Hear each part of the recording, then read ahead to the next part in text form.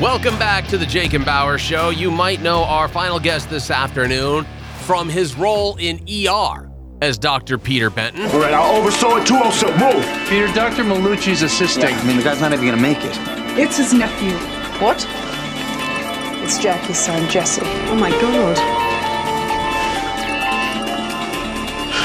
Where the hell's the 20 silk? Or maybe as memorable as the jerry-curled heir to a hair product dynasty in Coming to America. He's also becoming a best-selling author with his book, Laws of Annihilation, available everywhere books can be purchased now. Please welcome Eriq La Salle. How are you? Good. This is Jake. Over here to my left is Bauer. Dr. Benton, thank you so much for joining us today. Hey, thanks, guys. Thanks for having me. Where are you at? L.A.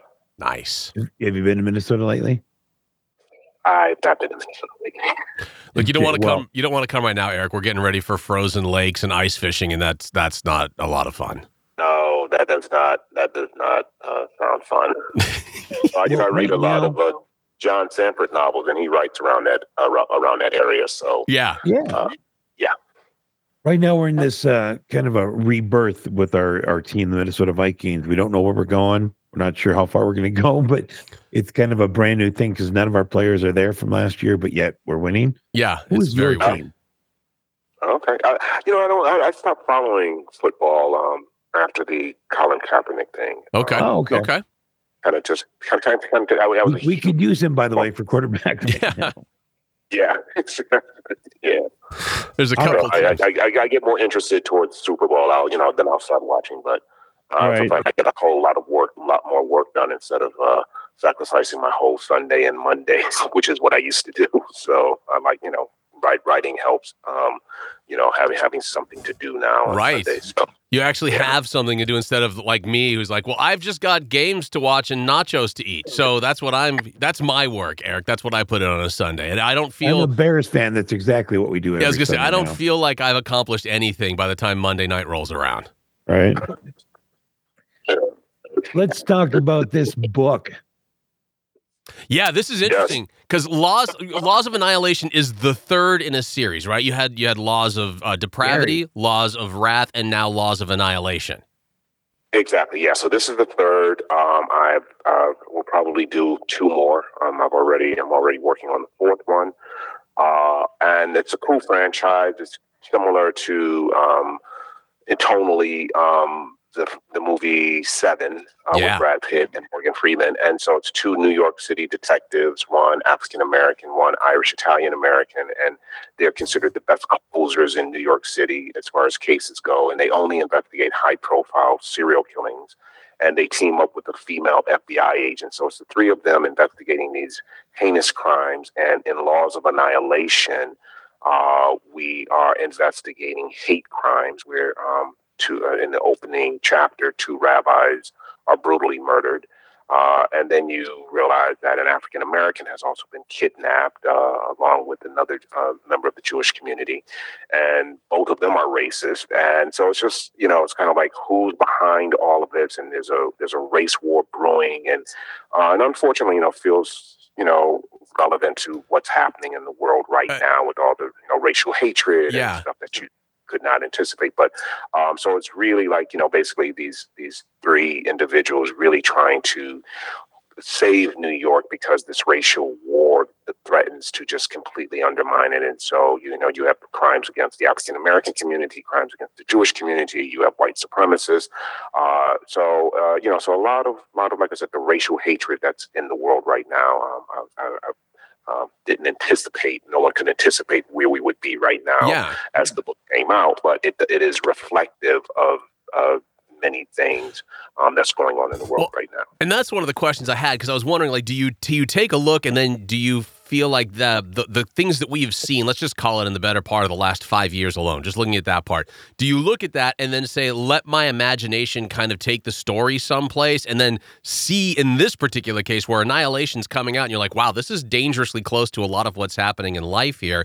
Is that generally the way these stories have come to you?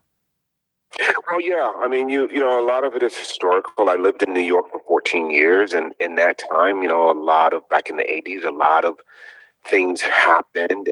you will remember these things. And I remember an African American being chased by a mob of angry whites, and chased to his death, and the tensions between a lot of times the Jewish community, the African American community. Obviously, we have the rise of white supremacists and what's going on. So there's a whole lot of material to draw from, unfortunately and tragically, and the fact that it's still relevant, that things haven't necessarily gotten better. If anything, I think things have gotten much more intense and more challenging. Yeah. So I think if you're just paying attention, if you're an artist and you're a writer, and that's our job, just pay attention to what's happening in the world, and then try to, in our art, reflect back to the world, what we see, but also be to be unbiased, and to be like, I'm neutral. I present. I don't take either side. It's my job to present a compelling story and let the reader go where they want to go with it. They might lean on one side, they might lean on another. I'm not here to tell them what side to pick. It's just my responsibility is to present three-dimensional characters and realistic situations that people can relate to, and then let them draw their own conclusions.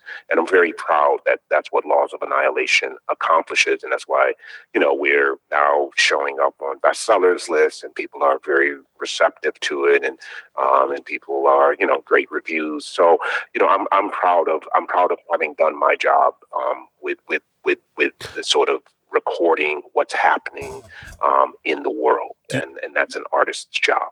Do you feel with that? Do you feel like is writing more fun for you, or do you feel like, because I imagine as an actor you're kind of in a role where you've got to play one side or the other depending on what that character is doing. So do you like being in the writer's role more than an actor or perhaps director because of that ability to I'm just telling the story and letting you guys make what you want out of it? How I approach all of it, actually. I take that principle, ironically, from acting. When I was in, I attended Juilliard and NYU as a student.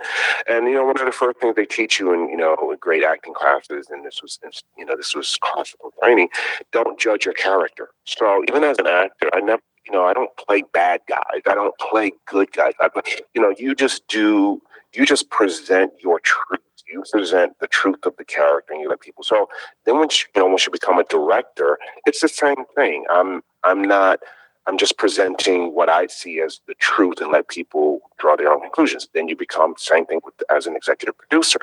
So that's my way of storytelling. And then, obviously, becoming an author, yes, you're creating the world, so you have even more of a responsibility to present this objective point of view, and let people decide. So that's just been my foundation of how I tell story in general. But yes, as an author, you have to do it even more, because yes, you are creating the world, you're creating as opposed to an actor.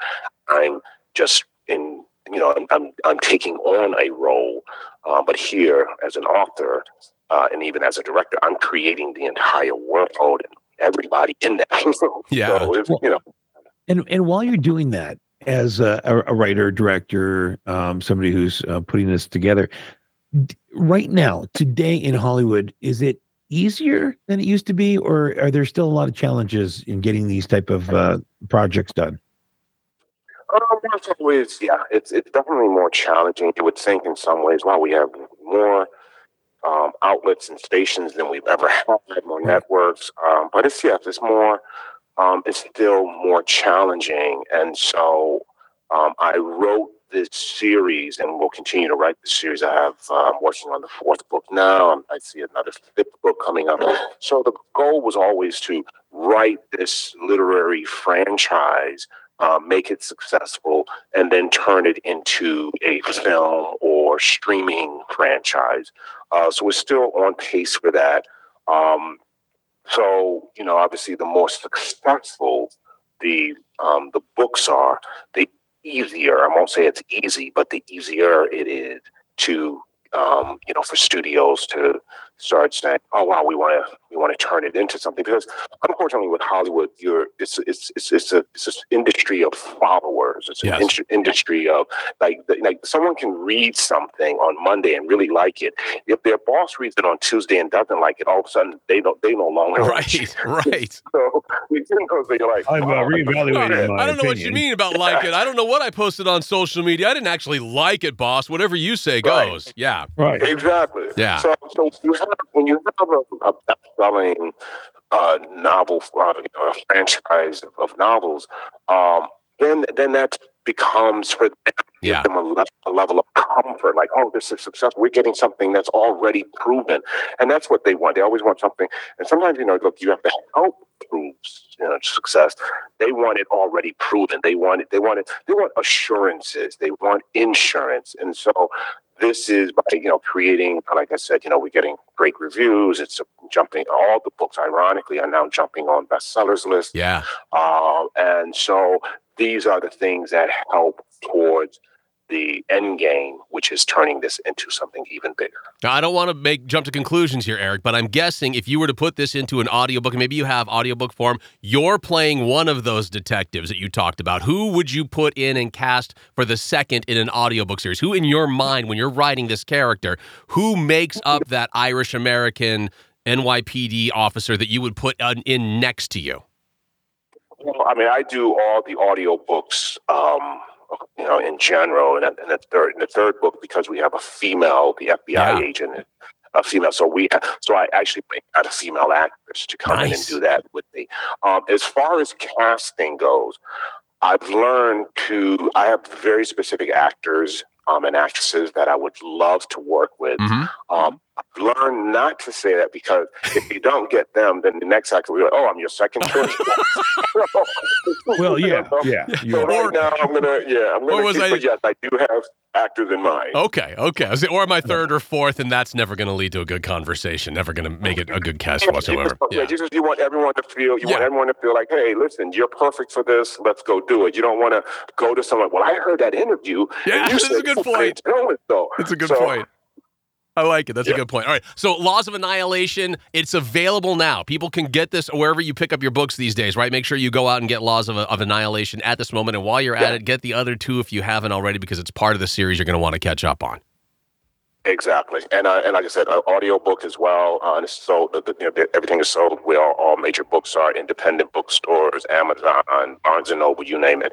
And like I said, it's getting great reviews, and people are really responding to the entire series. And that's awesome, because you put out one book and then the first two books become even more successful based on that's what the third one. So I'm loving that. All right. Look, Eriq La Salle, best of luck with the book Laws of Annihilation and the series, and can't wait to see those things making their way to our eye holes pretty soon here as far as movies or television shows go. Thank you so much for joining us. Hey, thank you. Thanks for having me. I appreciate it. Check out Laws of Annihilation, available wherever you buy books these days. That's it for the Jake and Bauer Show. We'll be back for a Taco Tuesday edition tomorrow. Until then, for Jake and myself, see ya.